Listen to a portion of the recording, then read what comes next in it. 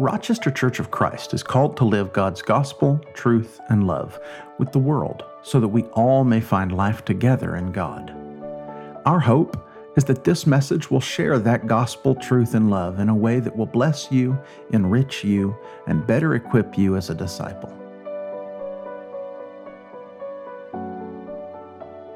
Today we're starting a new series, Yesterday, Today, Forever, which comes from Hebrews chapter 13:8, which we're going to read together.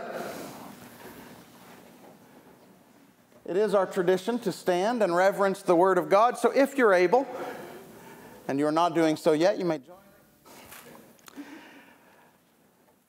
The Word of God says, Jesus Christ is the same yesterday and today and forever. Let's pray. Heavenly Father, thank you. Thank you for being present. Thank you for being patient. Thank you for grace. Thank you for your Spirit. Thank you for the praise of your people.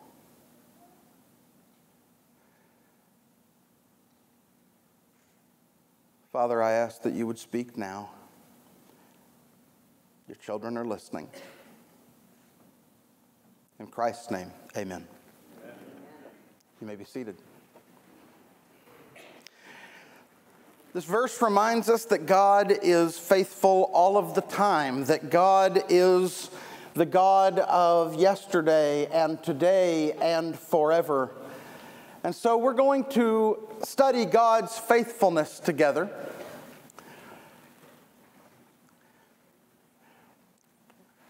Sorry, for a moment I look out and I see some faces that just warm my heart. And I am so thankful to see some of you out here. I am thankful to see Bill and Barb Anderson. Y'all are so dear to me, and I thank you. It's great to see you. Wow. Caught me off guard. You look out and you see people you love, and all of a sudden you're like, oh man, I ought to say something. People so important. I don't like having my sermons interrupted. But I'm thankful that God sees fit to interrupt me when it's needed. Today I'm going to begin the series by talking about yesterday. It's a 3-part series, so you'll never guess what's coming. It's a subtle title. Yesterday, today, forever. We start today with yesterday. And with that in mind, as I was preparing this lesson over the last 2 weeks, it won't surprise you that I had a song stuck in my head. And I didn't tell Laura to wear her Beatles shirt, but she's got it on. And so I even had one of my friends in the back say, we gonna listen to yesterday? And I said, yeah. So, I'm going to invite my friend Kenny back up, and I'm going to put in your head what's been in my head for the last 2 weeks, because I'm a giver. But I want you to hear this song, because it's an important song yesterday. Did you know that it has been covered, meaning other bands have played it on their albums? It has been covered more than any song in history. Okay, so there's something about yesterday that catches people's attention, and I want you to hear this song that Kenny's going to play. Now, you're going to put a little bit of your own style on it, but we'll allow that.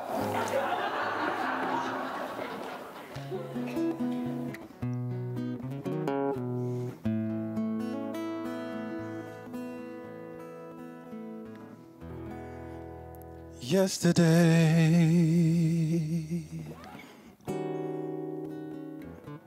all my troubles seem so far away. Now it looks as though they're here to stay. Oh, I believe in yesterday. Suddenly,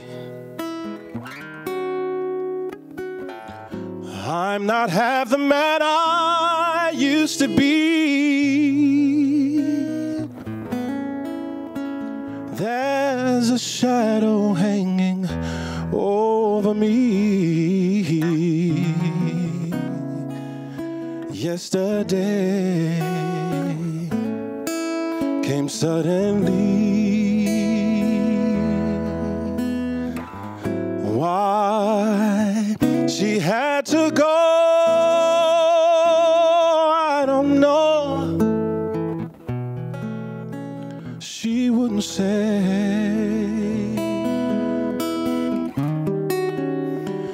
I said something wrong. Now I long for yesterday. Yesterday. Love was such an easy game to play. Now I need a place to hide away. Oh, I believe in yesterday. Why she had to go, I don't know. She wouldn't say. I said something wrong. Now I long for yesterday. Yesterday. Love was such an easy game to play. Now I need a place to hide away. Oh, I believe in yesterday.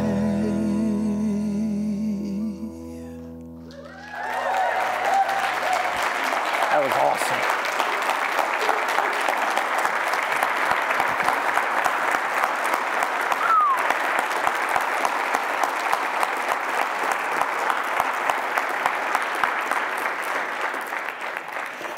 All right, if you don't know Jesus. No, that was great. That was better than expected.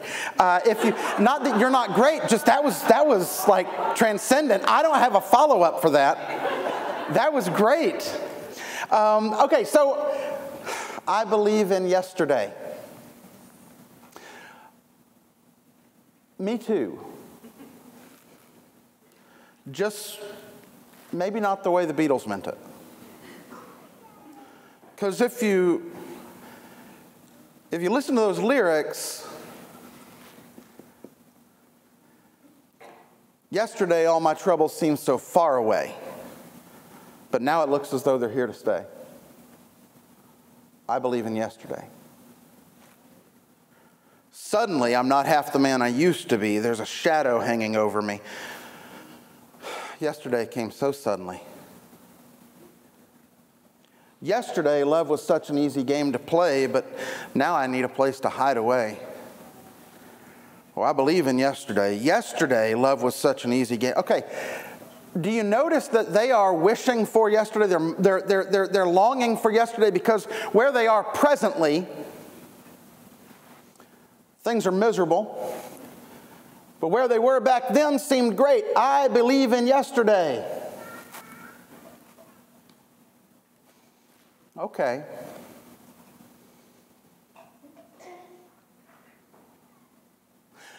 But I messed up yesterday too. So I believe in yesterday, but maybe a little differently than they mean it. Today I want to talk about why we need yesterday. And to do that, I want to actually, I forgot this. I'm quoting one of my favorite preachers, Howard John Wesley, who, my friend Deja is here with us. Deja Wilson. You'll hear from her in a little bit today during communion. But she is a blessing to me. She is a gifted theologian, a gifted teacher, a gifted speaker. And she had the opportunity to learn under one of the people that I value most, that I think is fantastic at what they do, that God is gifted and uses. Howard John Wesley, and he tells a story about his father who preached for 20 years in the same congregation in Chicago and started every call to worship for 20 years with the same words. And he says, thank God for memory. Every Sunday for 20 years, thank God for memory was his call to worship. And Howard John Wesley talks about how he laughed as he went to seminary and trained in homiletics, which is fancy for preaching. And he studied liturgy, which is fancy for worship. And he studied ecclesiology, which is fancy for church, because we're paying all that money, we need to know these words. And as he studied all this, he started to think that his dad lacked creativity or passion. But now he realizes how wrong he was. That there's something critical in knowing what God has been up to, what God has brought you from, what God has actually carried you through. This is actually why we gather around the table each week. This is why we share a story over a meal together, to remind ourselves this is collective memory of what God has done for us. So I'm going to talk a little bit about why we need yesterday. And to do that, I want to look at John chapter 8, verses 31 to 36. You say, Adam, we just got done studying John. I know, but we didn't do this part from the stage, so we're going to do it. Jesus has just healed a woman, or he's just forgiven a woman that they were trying to put to death for committing adultery. He says, whoever is without sin, you may throw the first stone. And if you remember that story, it says that they all walked away. Who walked away first? The older people. It says that in your Bible. It mentions it. It says the older people left first. Why? Okay, that's the nice way of putting it. They're smarter. That was an older person. No, I'm just playing. But maybe they're smarter. Maybe they're wiser, right? Or maybe they've lived longer, which means they've sinned more. Exactly. Odds are that they know, okay, they've lived long enough to realize none of us are perfect. And so they head out and walk away. And the Pharisees are mad. Surprise. So they begin to lecture Jesus. Jesus talks back to them in verse 31. Here's what he says. To the Jews who had believed him, Jesus said, if you hold to my teaching, you are really my disciples. Then you will know the truth, and the truth will set you free. And they answered him, we are Abraham's descendants and have never been the slaves of anyone. How can you say that we shall be set free? Jesus replied, very truly I tell you, everyone who sins is a slave to sin. Now a slave has no permanent place in a family, but a son belongs to it forever. So if the Son sets you free, then you will be free indeed.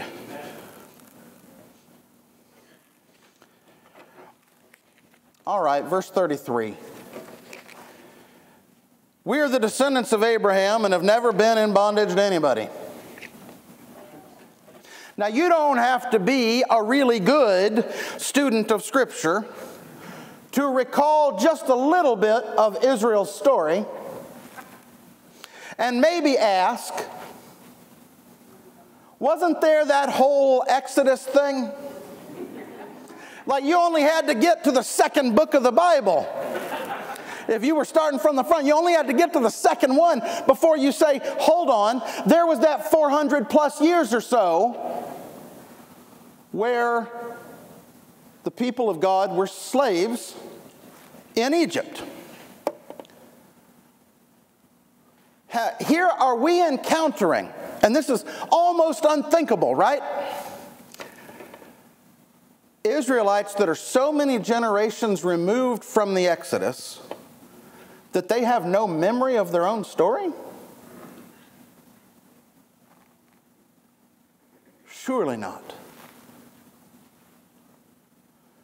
Forgetting your story is dangerous. When you don't know your story, you don't know the price of what you hold. Because some of the things you have now are costly. But you don't know their cost if you don't know the story behind them. In 2014, we had a flood in this building. And I lost a lot of books because the floodwaters rose up and all the books that were on the bottom of my bookshelves were ruined. And if I had to estimate, which I did for the insurance, if I had to estimate the value of the books that were lost, some of them were out of print. A lot of them were actually my "I told you we did that" shelf from the Churches of Christ. Maybe it's best that I don't have these books anymore. Because they were all of these written records of all of the different arguments and fights that we've had, that our heritage may have said some things that I didn't think were Christ-like and I don't think are biblical. And when some of my enemies or opponents would say, "We never did that," that was the shelf I would go to say, "Yes, we did. I've got the book." Might be best that went away. But those are not easily replaced. Some of the others were in sets. That to buy one is very hard, but to buy them all is almost impossible. So the value was in the thousands as far as dollars that I've lost in books from that flood. But there was one book in particular. When I walked into my office, I said, "Is this one okay? You can have all the rest of them." I needed to know if my grandfather's Bible was okay. That somehow the water, whether it was because it was hot or what, it had the steam, had anything damaged my grandfather's Bible. Now, I knew it sat 4 shelves up, eye level, so that I can always look at it. I knew where it sits, but I had to go in and check on it because it meant more than all the other books that I had in my office. Do I have other Bibles in my office? I have almost as many Bibles in my office as I have crosses, if you've ever been in there. That's saying something.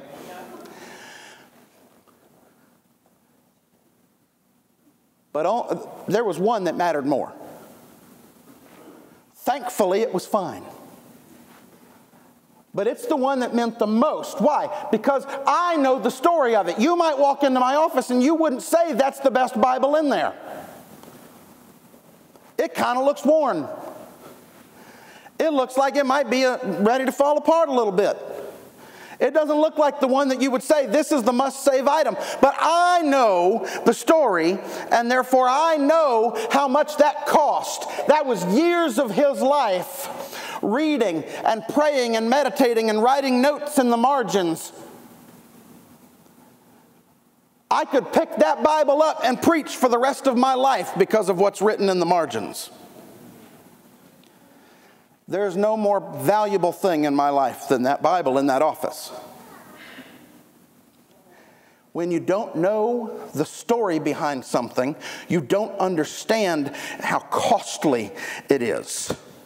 And it takes the gift of memory to know that we've not always had what we now have. So, people my age and up, you young people, when you talk with your family members who lived through the Great Depression. They sound different, don't they? They think about things differently. First off, that's who taught you to can vegetables. And when kids see you doing it, they say, "What are you doing?" And you say, we're canning these. Why? So that we can save them. And they're like, "Wow, I'm trying to do the opposite. I'm actively working to not have okra around." Not me. I love it, but I know how people feel about it. They're like, "I don't want any of that. Why are we canning it to save it? We can just go and buy a can at the store." And they'll say, "That's not always going to work." A little different when you have that experience. When that story is there, you know the value of things and you see it a little differently than people who don't know that story see it. Younger people, teens and younger. Have you ever had to help your parent with their cell phone or their computer? Look. Here's the deal. We're not trying to be dense. Believe it or not, there were times where people thought we were smart. Like we could figure stuff out. And then you gave us this phone and we don't know what to do. And you say, "No, just press the button for this." And we're like, "I don't even have a button. It's just, there's a screen and there's no button on it." Like, "What do you mean press the button?" Like you're talking a foreign language. And you will grab it and you'll say, "Let me do it." And you hand it back to us. Understand, we're not digital natives. We weren't born into this world. We have immigrated. Some of us didn't want to come. That this is your story and you've had it the whole time. We lived through that transition. When I graduated high school, no one except that one kid's dad who was a doctor had a cell phone. And that thing was a bag. And it was more uncomfortable and unwieldy than if he had just bought enough line to bring his actual phone. He's the only one who had one. And we all thought, "That's dumb."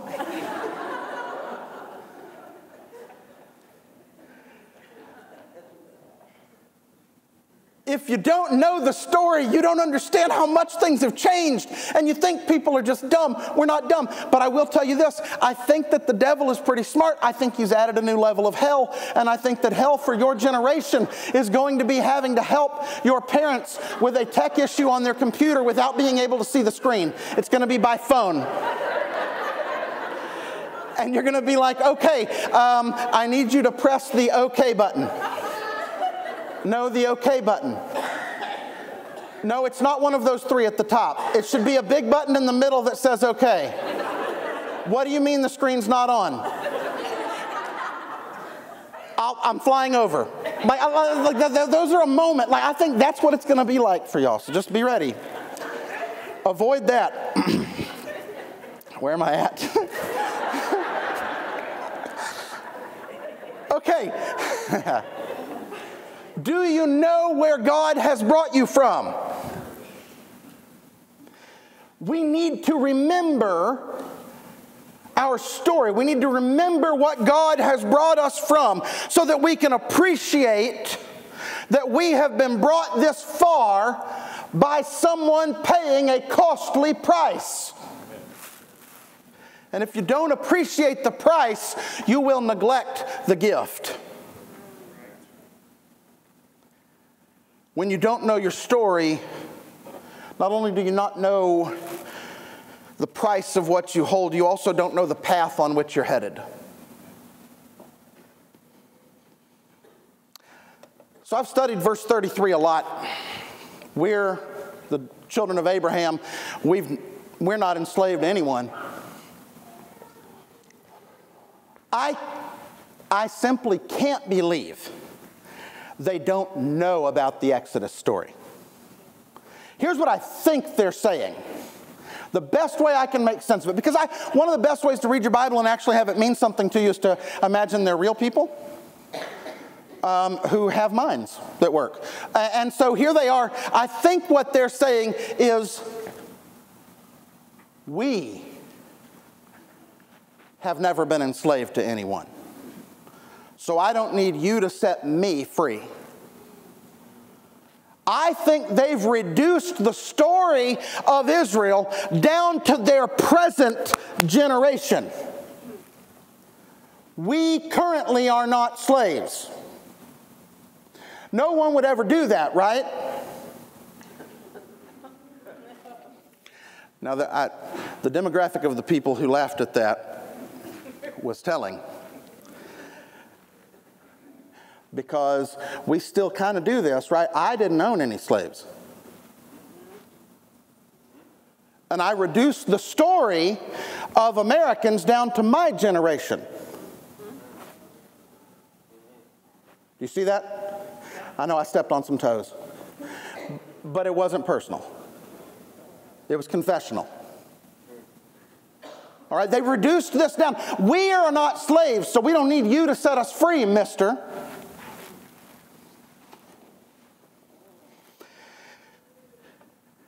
They fail to see how what God is doing today is tied into the trajectory of what God was doing in their past. You need to know this. God is at work in your life. But God is not simply working in your life in a vacuum. God is so much God that what He's doing in your life is an extension of what He started in creation. What He carried through Eden, what He brought in through the Exodus, what He delivered through covenant with Israel and fulfilled in the coming of Jesus, what He revealed in the Holy Spirit through the birth of the church and growing through the ages, so that now we are the continuing work of God, who, by the way, will still be at work long after we're gone if history continues. We think of God as acting in our story, but it's really us who get called up and caught up in God's story. And if you don't know what God is doing in your life, what God has done in the lives of those around you, then you likely don't know what God is going to do in the future at all. You don't know the path you're walking. When you don't know your story, you don't know the people you should honor. To forget that they were bound in Egypt for 400 years is to forget Moses. To forget Miriam, Aaron, Joshua, Caleb, all those who paved a way to get them where they were, so that they start to think of themselves as having hit a triple, but they were born on third base because of the work of someone else. Here's a wise word for you. Be humble. There was a lot that was done before you got here.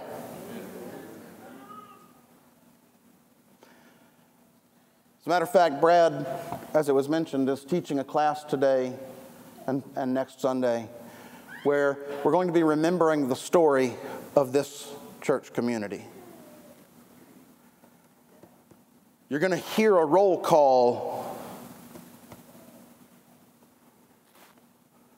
of the people we should remember that are part of our story. The people worthy of praise for their faithfulness.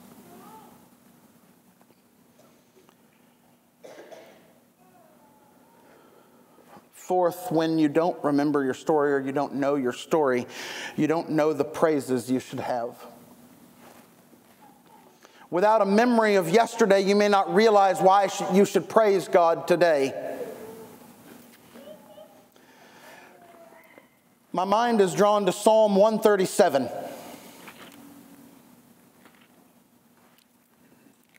Psalm 137 begins in the first 4 verses. It says, by the rivers of Babylon we sat and wept when we remembered Zion. Now I'm going to stop there for a second. Go back to the first verse. By the rivers of Babylon we sat and wept. The people of God have been carried away into exile. They're no longer in Jerusalem. Now they're in Babylon, and they're sad. They're upset. Why? Because they remember Zion. Notice they're not saying Jerusalem. This is more significant than that. Zion is the place where God is seated. Zion is the place where God's presence is. And yes, that was Jerusalem, but at the same time, it's deeper than that. This is not a place on a map so much as a place in one's faith. They said, we used to be in Zion, now here we are in Babylon. And we weep. There, on the poplars in Babylon, we hung our harps. We're not going to need them anymore.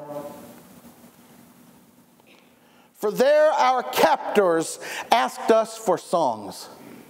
Our tormentors demanded songs of joy, and they said, sing to us the songs of Zion. We love your music.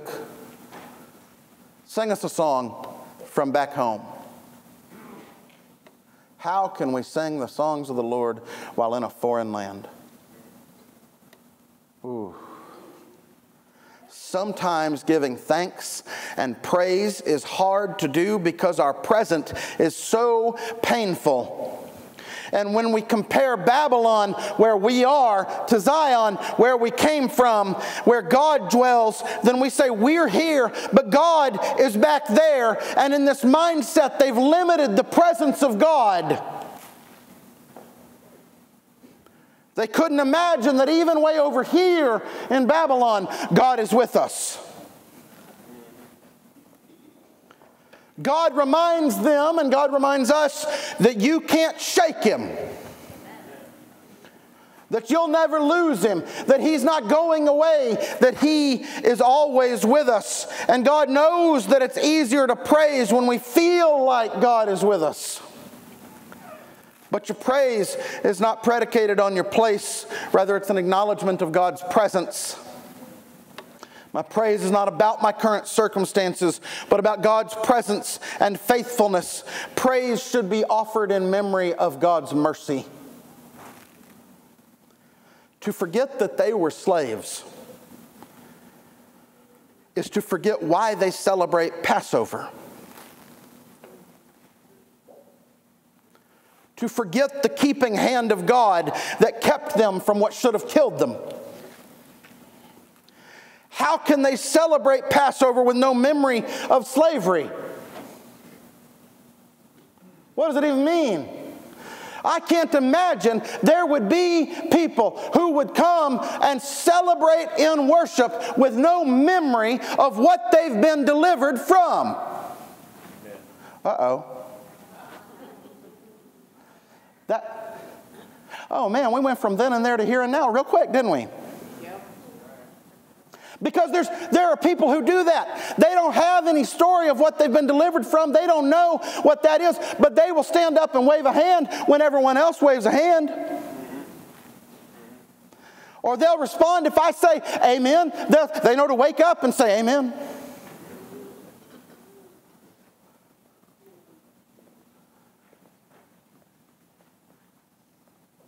They know how to go along with it. They celebrate, but they don't have substance. And then there are some people who don't know the story. They have no memory, and they don't celebrate. Thanks for that.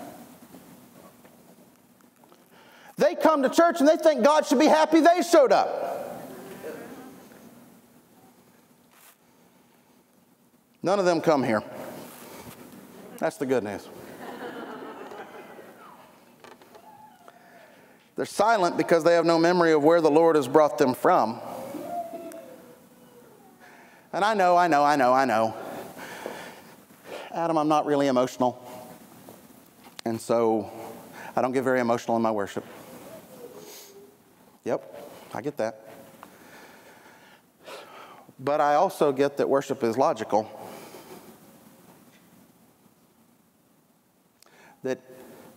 if you know where you've been, and you know what God has done that you couldn't do, that has set you free and that has brought you here, then logically there is no way you can withhold your praise. When you recall every door that God has opened, every prayer that God has answered, and every way that God has made, nobody has to tell you to stand up or praise. Because when I think of His goodness, when I think of all that He has done, I bless Him because He's good. And as a matter of fact, I will bless the Lord at all times. And His praise we need some Bible readers. His praise will continually be on my lips. Now, one of our biggest struggles, and I'm closing it down. One of our biggest struggles is when we bring yesterday to mind, we let the devil convince us that the most memorable part of yesterday were our failures and our sins and our mistakes. The accuser wants to keep reminding you of what you did, of what you said, of how you failed, of how you came up short, how you let God down. For many, yesterday is full of regret and shame. I have good news. According to Hebrews chapter 13 and verse 8, Jesus is the Lord of yesterday. The devil wants to keep your yesterday ever before your eyes. And here's the deal, you can't do a thing about it. Because I can't go into yesterday and fix the things I did then. I can't go backwards and remake that relationship. I can't go backwards and heal the wounds I caused.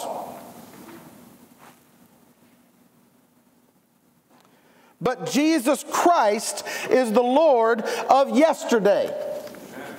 The bad news is that I messed up yesterday. The good news is I know somebody who can walk into your yesterday, blot out your past sin, reconstruct those circumstances, wash you thoroughly, and restore unto you the joy of your salvation and give you a new heart. Jesus, who is the Lord of yesterday, can fix it. Can you go ahead and bring your team up? You see, we need Jesus to redeem our yesterday. Because only then can we look back and see who God has called us and made us to be. You see, our job is to remember what we look like.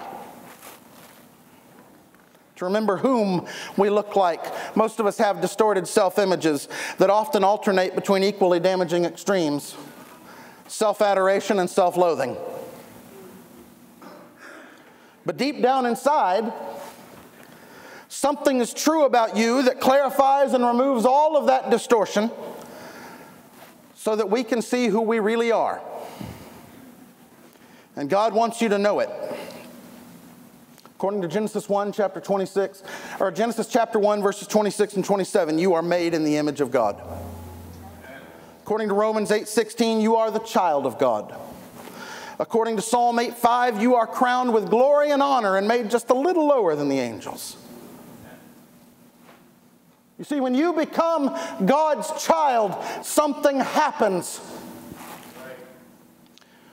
Romans 3:24 says you were justified and redeemed. 1 Corinthians 1:2 says that you were sanctified and made holy. Romans 8:2 says that you're set free from the law of sin and death. Ephesians 1:13 says you were sealed with the Holy Spirit. Ephesians 3:12 says you were given access to God. Yes. Ephesians 5:8 says you were brought out of darkness and into light. Philippians 4:19 says all of your needs were supplied. Colossians 2:10 says that you were made complete. Colossians 3:3 says that your life was hidden with Christ in God. Philippians 4:7 says your heart and mind were guarded by the peace of God. Yes. Romans 15:7 says that you were accepted by God. 2 Corinthians 5:17 says you were made into a new creation. Ephesians 1:7 says that you were forgiven. Ephesians 2:6 says that you were seated in heaven. Ephesians 5:30 says you were made a member of His body. Ephesians 1:10 and 11 says you were given an inheritance. Galatians 2:4 says you were liberated. And Ephesians 2:13 says you have been brought near to God. So don't buy into the lie that Satan is telling you that because of something you did yesterday, you are somehow not worthy of honor or love. Jesus is the Lord of yesterday, and I believe in yesterday. I believe in what Jesus has done. And if today you find yourself in a place where you need to redeem your yesterday, don't wait. There's not a better day to give your life to Christ than today. Now that's next week's sermon, but today's invitation. There's not a better day than today to give your life to Christ. If you want to be His, and let the Lord of yesterday walk into your yesterday and redeem it so that you know your story and you can claim God's story as your own. So that you can know your path, you can know who to praise. You can lift up a shout and know who you are. Then come while we stand and sing together and give your life to Christ. Heavenly Father, I pray that this message has been a blessing to those listening. I pray that you would continue to work in our lives in ways that are evident and easily seen. Most of all, I pray thank you for loving us and choosing us. We don't deserve it, but you are so good and so faithful and so true. We thank you for your Spirit and your Son. May we grow in them to your glory, Father. In Christ's holy name, amen.